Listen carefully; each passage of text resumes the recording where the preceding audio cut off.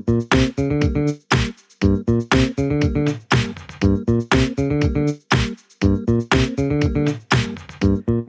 are the best new words of 2023?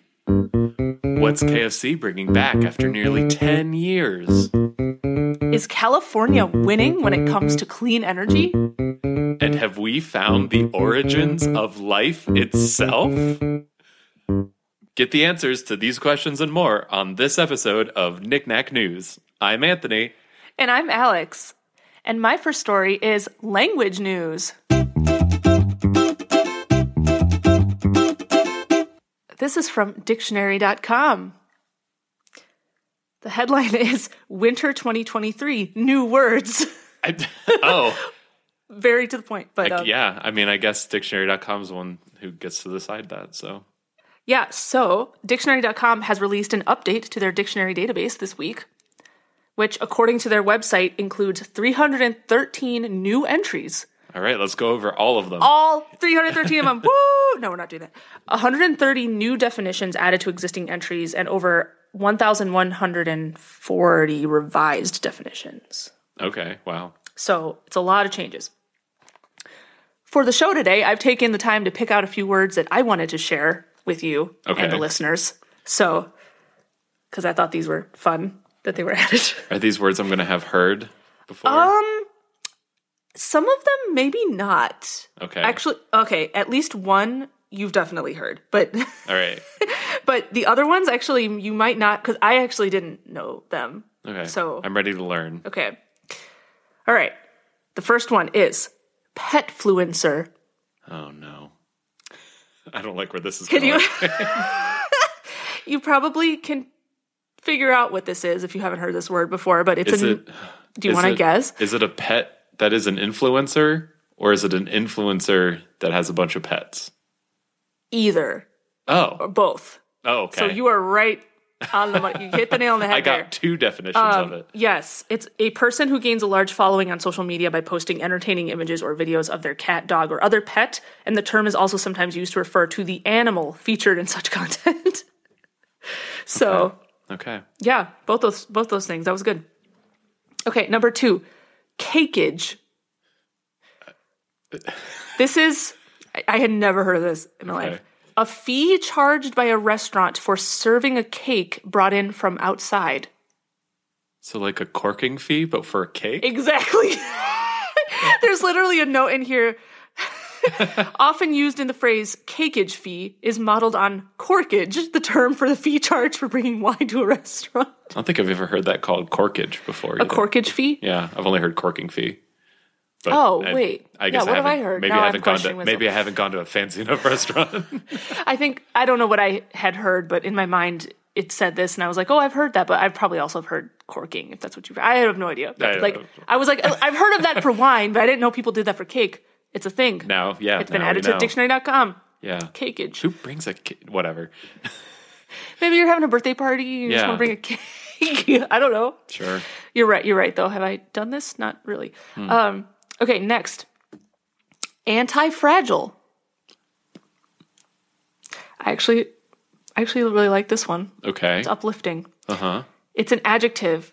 It means becoming more robust when exposed to stressors, uncertainty, or risk.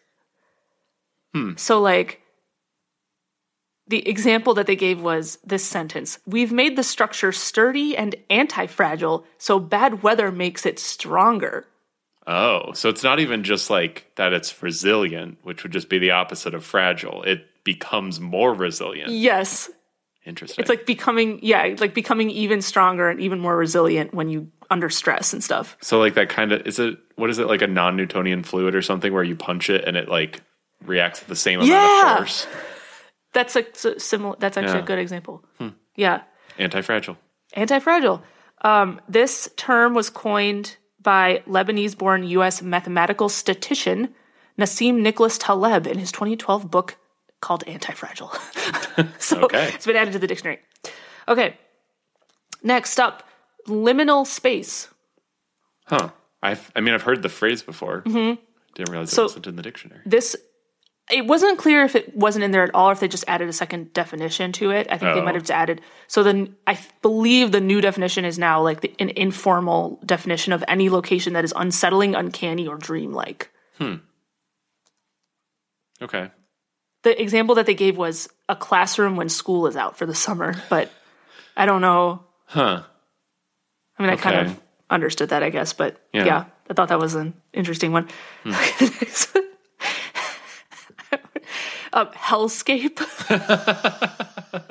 It's one of their words. Just says look around you. I think we know what that means, but this word has actually been in use since the late 1890s, but it wasn't in their dictionary yet for whatever reason, and apparently use has massively increased in recent years, and so they added it to their dictionary.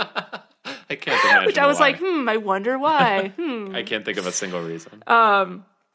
Okay, and then finally, also sort of related to the pandemic, Super Dodger. Have you heard this one? Is this a person who's like managed to not get COVID so far? Yes, it is. Yes, it is. It is anyone who, for unverified reasons, remains uninfected or asymptomatic after repeated exposure to a contagious virus. Super Dodger. Okay. So that's officially in the dictionary now. Lucky those people. So, yeah, if you're interested in more words, there are, like I said earlier, there's a Hundreds lot of more to explore. There are hundreds more, literally more words added. You can go to dictionary.com and peruse that if you'd like. But these were the ones I wanted to share. I hope you enjoyed that list with me. Was that directed at me or the audience? I don't know. Okay. My first story this week is chicken news.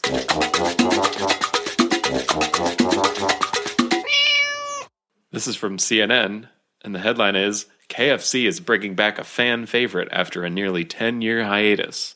Oh, okay. FC? So the KFC Double Down, you know it, you love it, you remember it. It's coming back for a limited time as of March 6th. Have you had the Double Down before? No, I just know what it is. Okay. You're just excited because you recognize it. Yeah, I'm excited because I recognize it. It's an old I have friend not actually coming had back. one. Yeah, I haven't either. But they said the instantly recognizable creation, as demonstrated by you, replaces the bread that is found in a typical sandwich and uses 2 fried chicken fillets as the bun. And between those are 2 slices of cheese, bacon, and a choice of mayo or spicy sauce.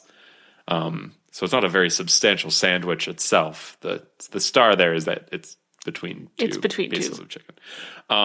So the Double Down made its debut in 2010 and sold more than 10 million sandwiches. And they brought it back briefly in 2014 before it completely disappeared. But KFC says that fans have been, quote, clamoring for the return of the sandwich. So the chain is, quote, answering the call. Okay, KFC. By bringing it back. And then they said, so this is coming March 6th. In addition to the Double Down, they're also going to be adding a more traditional bacon and cheese chicken sandwich that uses a brioche bun, like a normal sandwich.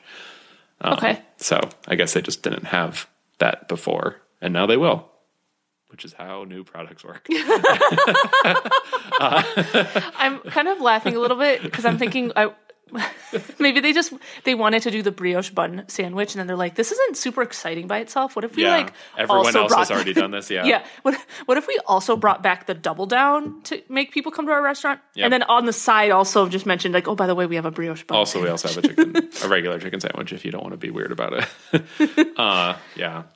This, I don't know if I will get it. I'm not a frequent KFC patron. The one that I used to most commonly go to was a combination KFC Taco Bell, and I would get the Taco Bell side. And now I just go to a Taco Bell.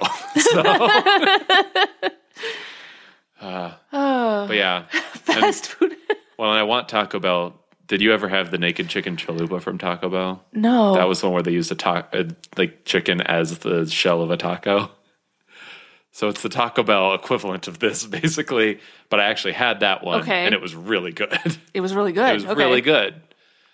So, I don't know. Maybe this is also really good. Maybe we should try this. Maybe we should try it. Maybe we should double down. What if next week we got a Double Down and Shamrock Shakes? then that would be the last episode of this podcast. And that was our food for the week. That was just our food for the whole week. Oh, I thought I was going to say our series finale. No. It's just the worst two foods for you. I had a shamrock shake earlier today, so I know. yeah. I sent you a picture of it. Anthony sent me a picture of a shamrock shake today because it was March 1st and it was appropriate that he got a shamrock shake. And then I was just jealous because I wanted one and I didn't have one. And now I've been craving one ever since that happened. So, and you should, because it was delicious. I will probably get one before the week is over. Before the week is out, I shall have a shamrock shake. Okay, my next story is solar panel news.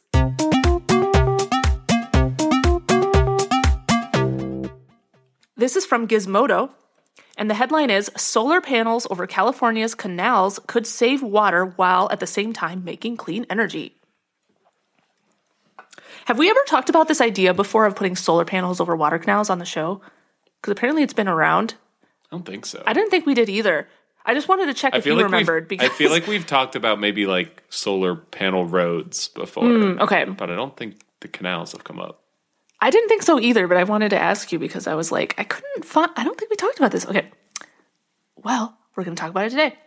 So first of all, some background on this story. Apparently, I found out this week that Gizmodo has started an annual contest they are calling their Science Fair, where they award prizes to top innovators every year. And so they just actually released their first annual Science Fair winners list this week.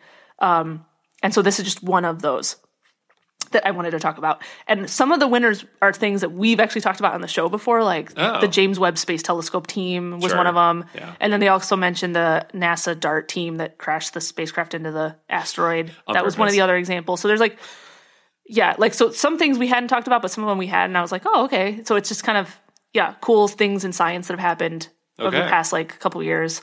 So we should look out for that in the future. Yeah, that sounds like a news source. Yes. So this story is about clean energy ideas. A company called Solar Aqua Grid, along with the University of California, Merced, Turlock Irrigation District, and the California Department of Water Resources are all winners of the 2023 Gizmodo Science Fair for innovating a way to combine clean energy production with water conservation. Yay! Congrats. Woo!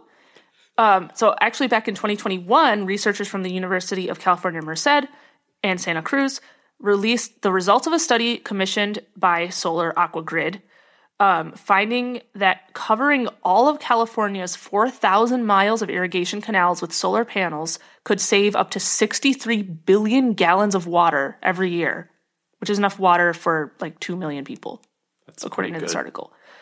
While also at the same time generating a massive influx of renewable energy. Right. So now a local water utility company is working with this group on 2 different pilot sites as a proof of concept. So it's actually going to be under construction. So according to this article, this was the first group to perform a, quote, a rigorous study doing a techno-economic and engineering analysis of this type of idea, which enabled them to understand whether the idea was practical and worth pursuing. So this idea had been proposed in the past, but basically no one had actually done all the math to actually figure out is this actually practical? Could this actually work? Mm-hmm. And no one had volunteered to test it out until now. I had to. My favorite phrase in any science news. So the 2 project sites I mentioned earlier are currently under construction and will come online next year. And they're anticipating that they will provide around 5 megawatts of power, and they will also serve as a proof of concept for this idea, and hopefully it works well, and they're just going to keep going with it and keep constructing these. Makes a lot of sense. I know. It's what else is that space being used for? Right. It's not taking up extra space. It's just that's already there. And that's already space you can't build anything on, so might as well put some solar panels on it. And I don't know. I think that should be our approach to everything, though. Is just if we can't put something there, put some solar panels there. I know, right? It makes so much sense. It all gets sun. Yeah, right. Unless it's a cave. But but the top outside of the cave, on top of the that cave, gets sun. The cave top. The cave top, if you will. They also mentioned, I didn't write this in my notes, but they mentioned in the article that there's another plus to this too, where it will like inhibit like certain types of growth like in the canals that they don't want, like algae and stuff like that. Blooms and stuff, yeah. Yeah. That's kind of, yeah. It makes a lot of sense. Just like good stuff all around. It's like it wouldn't probably make a lot of sense to just like build a shield, but building a shield that's also solar panels, dual purpose. Yep. Yeah. So I thought that was very much deserving of a science fair award from Gizmodo. Yay. Yay. They did it. Congratulations. They didn't even know they were trying to win this award. My next story is Life News. This is also from Gizmodo. And the headline is, Samples from asteroids suggest space rocks brought ingredients for life to Earth. Oh. So interesting. Yeah. So scientists have confirmed that organic molecules exist in samples taken from the asteroid Ryugu, which we've definitely talked about on at least one or two occasions. That sounds really familiar. So this adds credence to the idea that the ingredients for life came to Earth via meteorite and asteroid impacts. They said Ryugu is a primitive carbonaceous asteroid, a rocky remnant from the formation of the solar system over 4 billion years ago. And Japan's Hayabusa 2 mission visited Ryugu and collected samples from its surface in 2019, providing us with a great way of learning what the solar system was like in its early stages.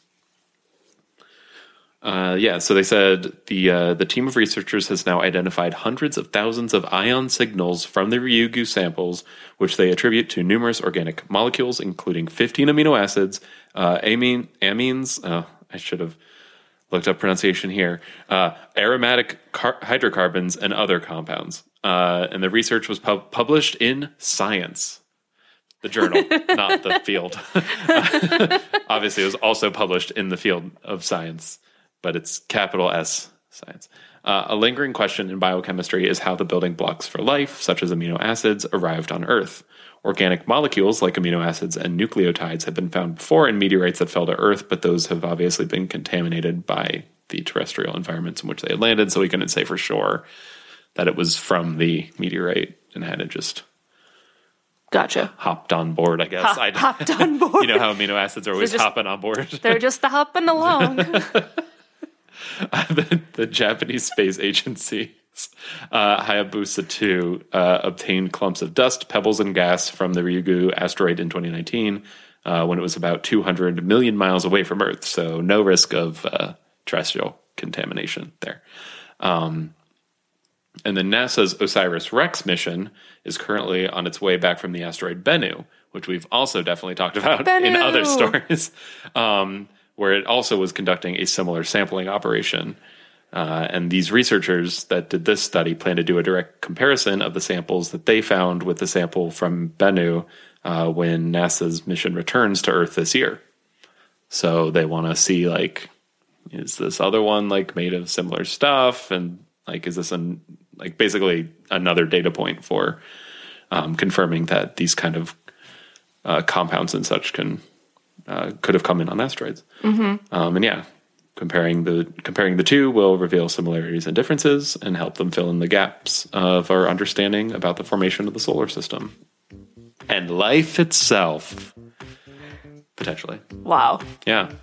So this could be where everything started, was on an asteroid. I mean, it kind of makes sense. Yeah. I mean, it's all the building blocks you need. Yeah. You had the building blocks plus a ton of time equals life. Yeah. I assume. I don't know. I wasn't there. That's the answer. We weren't there. We were there. All right, that's our show. Thanks for listening, everybody. We post episodes every Friday. And as always, the links to this week's stories will be in the episode description. If you want to share a story with us about the origins of life or anything else, you can send us an email at knickknacknews@gmail.com. All right, we'll see you next week. Bye.